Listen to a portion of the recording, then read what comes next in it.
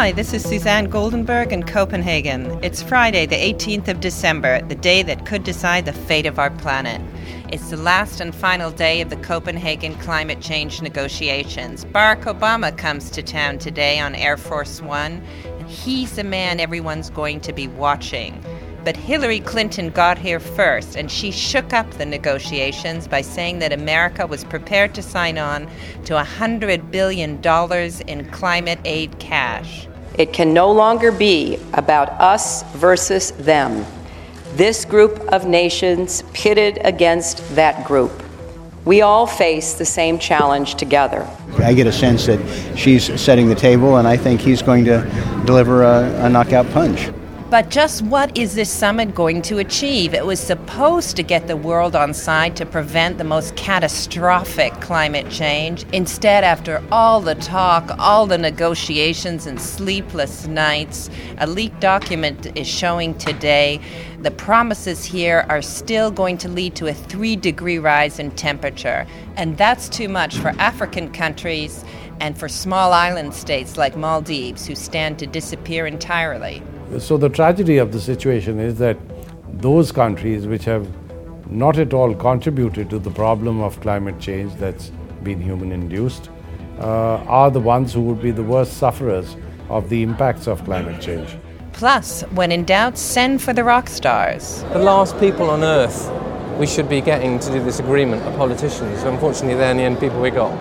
I'm John Dennis in London, where we'll be devoting the rest of the programme to our Friday discussion. This week, how anti-terrorism legislation has changed the way we're policed. And what really concerns me is a cavalier attitude to things like civil liberties.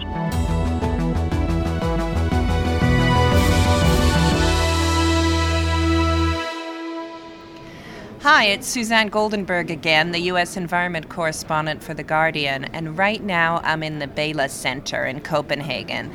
This is where it's all happening. For the last 2 weeks, hundreds of negotiators have been holed up here trying to hammer out a deal to stop global warming. They've had sleepless nights, long days, arguments, leaked documents, demonstrations. It's all been happening here, and it all comes to a head today. So what's going to happen? Is there going to be a deal? Now, we don't know that yet, but what we do know is that the deal that it's shaping up might not matter very much anyway. Leaked documents show commitments from the industrialized countries for cutting emissions still aren't going to be enough to stop the most catastrophic effects of climate change. They only add up to 3 degrees. That's above the 2-degree threshold that this conference was aiming for, and it's double the 1.5 degrees that island states and African countries say is really within the safety zone. We've had previous reports that show that that kind of temperature rise could leave about 500 million people at risk of starvation. I'm R.K. Pachauri, chairman of the Intergovernmental Panel on Climate Change, the IPCC. There are some parts of the world which, even with 1.5 degrees Celsius, would suffer a great deal of hardship and impacts that clearly would be very disruptive of their normal way of life, of their ability to pursue livelihoods and what represents at least a decent or stable form of existence. So, if we are going to be concerned about some of these communities and these societies, then maybe 1.5 is what we should be targeting.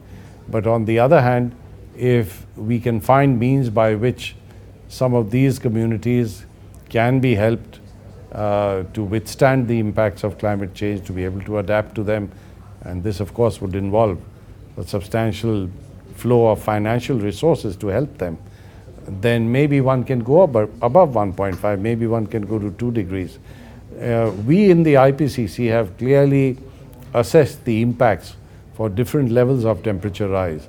So it's really for the negotiators, it's for the leadership of different countries in the world to exercise their judgment and then decide what is it that they would like to target as the ultimate increase in temperature that would be permissible. So today's the big day. The bosses are here. All the world leaders are coming to finally put their names on the deal that's going to stop global warming, or not. the U.S. president flies in on Air Force One, and there's a lot of speculation on what he is going to do to convince the world that America is ready to act. We've had the warm-up act already with Hillary Clinton. She flew into town and sort of electrified the summit by saying that America was on board with a European plan to raise up to $100 billion a year for poor countries to help them adapt to climate change. The United States is prepared to work with other countries toward a goal of jointly mobilizing $100 billion a year by 2020. This will include a significant focus on forestry and adaptation, particularly, again, I repeat, for the poorest and most vulnerable among us. America's really been working this summit. They've had events every day. They've hauled out high-level administration officials. Yesterday, we saw a whole delegation from Congress led by Nancy Pelosi, the Speaker of the House, and the message was, look, don't believe all the stuff about trouble in the Senate.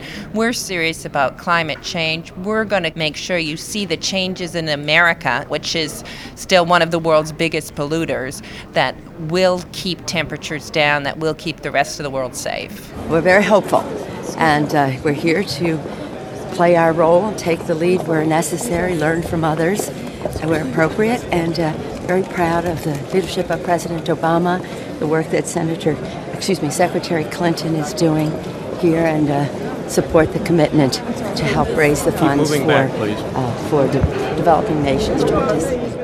Here's Earl Blumenauer, a member of Congress from Oregon, cycling evangelist, and an early believer in the clean energy revolution. I asked him what Obama could possibly do to top Hillary Clinton's act.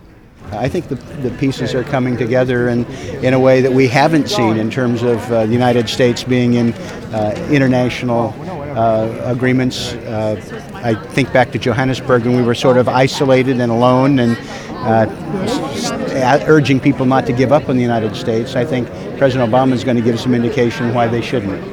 Gordon Brown, keeps describing it as a domino. So we had one big domino fall. That's Hillary Clinton's offer, that the U.S. is going to sign on to this $100 billion.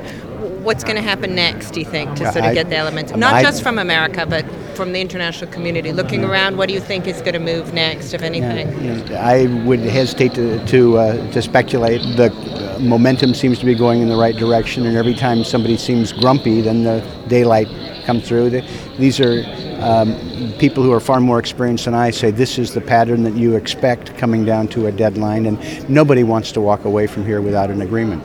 Now, of course, it's not all about America. This is an international negotiation. There's 192 countries represented here, and there have been dozens of world leaders addressing this summit. Il faut une véritable réunion de travail. From Nicolas Sarkozy, who gave a passionate speech yesterday asking everybody who would dare to say that we couldn't deal with this challenge, to Angela Merkel, to Ahmadinejad. Everyone's here and everyone's got a stake in the decisions that will be made. And maintenance of nuclear arsenals, which can be used for development of new technologies and poverty alleviation.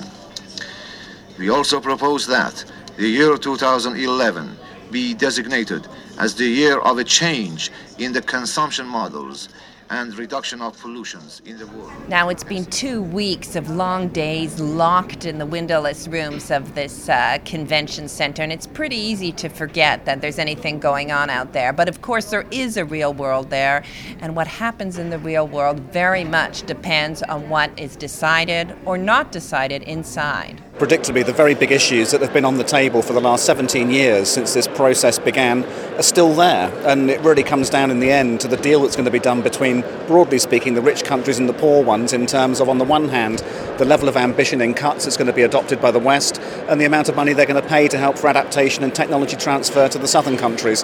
And that still seems to be at the heart of what's made this couple of weeks very difficult. That was Tony Juniper, who used to head Friends of the Earth UK. For moral support, he brought along someone to the summit here who, rather aptly, is known for his doom and gloom, the front man of Radiohead, Tom York. It seems to me that basically it's all about passing the buck. They're just coming up with different ways, different mechanisms of passing. But obviously the carbon trading thing is a marvellous way to pass the buck. But it's not just that, it's politically passing the buck round and round and round and round and round and round and round and round. I mean, China and America going against each other as well. And this is all from outside, so I don't know, I have no idea. The last people on earth we should be getting to do this agreement are politicians. Unfortunately, they're in the end people we got. Because they're the last people on earth who'd actually commit themselves to something that actually risks themselves. And isn't this? I mean, I don't mean that negative. I mean, that's the way they're built. You know what really bothers me? Well, obviously the NGOs being kicked out. That bothers me. Yeah. Because they're the ones that kept this argument going when no one else gave a fuck. Yeah. The second thing that really bothers me is that what's going to happen is what always happens at the G8 summits. They come out going, we've done marvellous work. Yeah. It's all absolutely marvellous. And then people like you, 2 weeks later, eventually in the editorial area, get a piece that says, it was all bollocks, it's a waste of space, billows of smoke of technical alphabet soup. Don't even imagine that we're not going to see through anything you create. Yeah. If it's see-through, we're going to see through it. Yeah. This is not about aid. Yeah. This is not charity. Now, one thing we've learned about these summits is that they are full of commitment phobics. Countries really don't come with the goods until the very last moment. That moment is here. So what we need to see is how strong are the emissions cuts the industrialized countries are willing to make? What are the new emerging economies going to do about global warming? How much cash are we going to see at the table for poor countries who are going to be the worst affected by climate change? And will those poor countries sign on to a deal? Those are all the elements that need to come together here today if we're going to see a genuinely strong and comprehensive deal that will stop global warming. So that's where we are as of early this morning, but we're expecting things to change throughout the day. I'll be helping to update the website as we go along, and there'll be a special podcast uploaded from here at the end of the talks in Copenhagen. We'll explain what it all means and get reaction from all sides. And of course, it'll all be on our website as well as on your Guardian Daily podcast feed. And there's full coverage from Copenhagen today at guardian.co.uk/environment. Well, there's been anger at the way demonstrations in Copenhagen have been policed. But here in the UK, the police have been forced to review their strategy at large-scale protests after the death in April of passerby Ian Tomlinson at the G20 demonstrations in London. Well, the reporter who broke that story was The Guardian's Paul Lewis. He's here to discuss the ways policing is changing. Also joining us is the civil liberties lawyer Anna Matsola, and on the phone a former commander in the Metropolitan Police, David Gilbertson. David, you've said that the police are in crisis. Why is that? I think they've lost a sense of direction. One of the things that really concerns me about the police service these days is that the leadership that I think they need and they deserve just doesn't appear to be there. I gave 35 years of my adult life to policing, and I'm not the sort of person that complains just for the sake of it. But really, I am disappointed in the way things are going at the moment. And what really concerns me is a cavalier attitude to things like civil liberties, which once, not so many years ago, were at the core of police understanding of the way to deal with public protest and civil protest and so on. Anna, do you think that's the case, that civil liberties were once more central to policing in a way that they're not at present? I've only been involved in policing law for the past couple of years, so I'm not able to bring that perspective as to what it used to be like. But certainly other police law practitioners don't sort of look back to the golden days of policing when they respected you. I'm not suggesting there was a golden age, Anna. Yeah.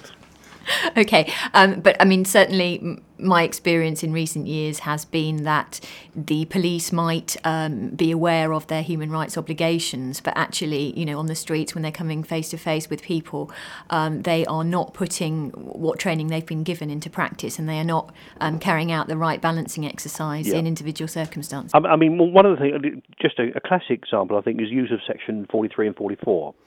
Could you explain what they are, please, Dave? Well, the powers to designate certain areas under the Terrorism Act 2000 as areas where you can conduct searches without reasonable suspicion. Now, the whole of London has been designated on a rolling basis as an area for designated searches under Section 44, and has been for some time. Now, I'm doing some research at the moment, and it really concerns me. But between January in 2003 and February 2008, there have been just over 190,000 people stopped and searched under Section 44 in the capital. Just 1%, that's about 2,000, have been arrested.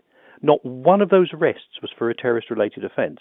And the problem is that the definition of what constitutes terrorist-related activity is effectively been unilaterally widened by on-the-ground police officers. It isn't necessarily about training, it's about interpretation of that training and basically a cavalier attitude to lawful protest. And Paul, you found yourself on the sort of sharp end of the police using anti-terror laws to sort of stop and search and arrest people recently when you were taking photographs of a London landmark. Tell us a bit about that. Well, I'm not a photographer, and I wasn't there. I was there to test the law, really. At the end of 4 days before I went out, all police forces in England and Wales received advice from the Association of Chief Police Officers, basically saying, stop stopping people under anti-terrorism legislation.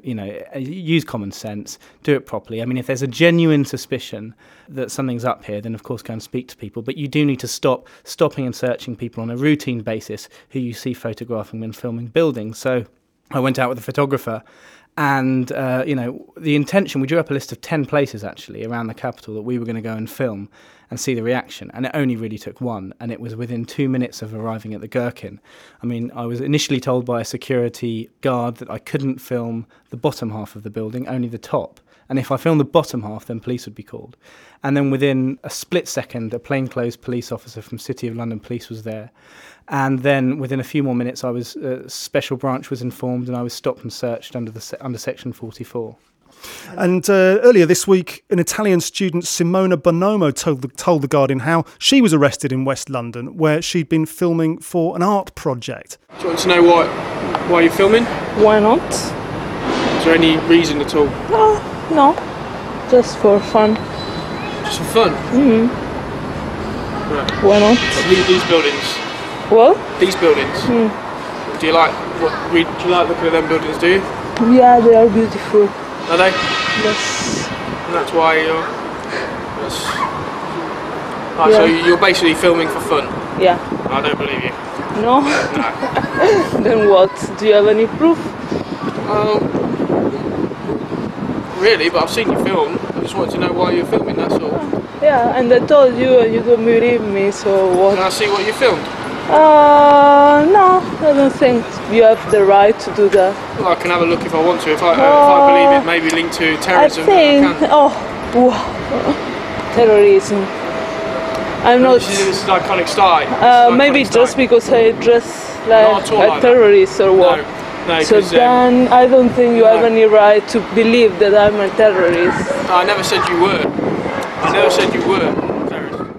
Anna, this was another case where anti-terror laws were cited for disproportionate action by the police. Yes, it was a perfect example of the way in which Section 44 of the Terrorism Act is used in pretty much any circumstance where the police want to get rid of someone. And part of the problem is the way that the law is drafted. It's very wide. The definition of terrorism is very wide. And even if, the police are given quite clear guidance on the circumstances in which they can and cannot stop people under it, the way they're interpreting it is really any circumstance in which they think that the person is behaving inappropriately, they will stop and search them. And here, the PCSO, Police Community Support Officer, actually admitted on the film that Simona took that the reason he was stopping her was that he thought she was being cocky. Now, so far as I'm aware, that's not a basis on which to stop and search someone. But that's exactly what they did. The situation escalated. She ended up being detained and taken to a police station when in fact all she'd been doing was photographing a building as part of her art project. David, the police seem to be increasingly viewing the public as a potential terror threat doing the most innocuous of activities. Can I read something to you? I've been conducting some anonymised research with police officers over the last few months and interviewing them on the strict basis of anonymity. And some of the things I've been hearing are absolutely amazing. The problem is, we've discussed training and the attitude of senior officers. The attitude of most senior officers is good. A lot of the training is good, but the way it's interpreted by officers at ground level is, and I'll use the word, appalling. I mean, if we want to get a situation where we're playing into the hands of putative terrorists who are looking for confirmation that British society is their enemy, then look no further than the attitude of some junior officers. It's a very brief piece. This is an interview with an officer on a borough, and he said, these are his words. On my borough, we've got one of the largest populations of Pakistanis anywhere in the country, so that really puts us on the spot. There's no doubt in my mind that a good 50% of the youngsters would be happy to blow me and mine to smithereens given half a chance. So I see it as our job, and so do the rest of my team, to get out there and pick up as much intel as possible to feed into the system. That way we might stop another 7/7 happening. And if that means stopping and turning over 20 young Muslims a day, then so be it. It's a price worth paying. This isn't a race thing or an anti-Muslim thing. It's about letting them know that we're out there watching them and keeping innocent people safe. Well, heaven help us if that attitude is replicated elsewhere. Anna, you're grimacing hearing that. I mean, what's your reaction to that? Well, I just think it's terrifying, really, that, that's actually... I mean, that's certainly how we often think that officers on the ground think, but to have it confirmed is slightly frightening. The fact that they are just taking the view that it doesn't actually matter how many people's rights they violate, so long as they get information which may or may not be useful at some point, is really quite frightening. And I would totally support what David had been saying before about how at senior levels there seems to be a far greater understanding of the ways in which policing must be carried out in order to be effective. However, on the ground, and there's been a lot of reporting about territorial support officers, on the ground, there's often the attitude that was just represented in the quote that David gave, that really people's rights are irrelevant when it comes to obtaining information that can be used for policing. If someone is stopped on the street in a public place filming, as Paul was, or as Simona Bonomo was, what should they do? What are their rights, and how should they react? Well, if the stop is under Section 44 of the Terrorism Act, as it was with Paul and with Simona, they have the right. Well, in fact, they have the right in any kind of search to be informed of the basis on which the police are searching them. And that's often something that the police don't say. So they have the right to be informed of what the search is for. They don't have to give their name or address. They don't have to remove anything other than outer clothing. And if the police do ask them to remove any other clothing, it has to be in front of an officer of the same sex. The police can search anything that they're holding with them.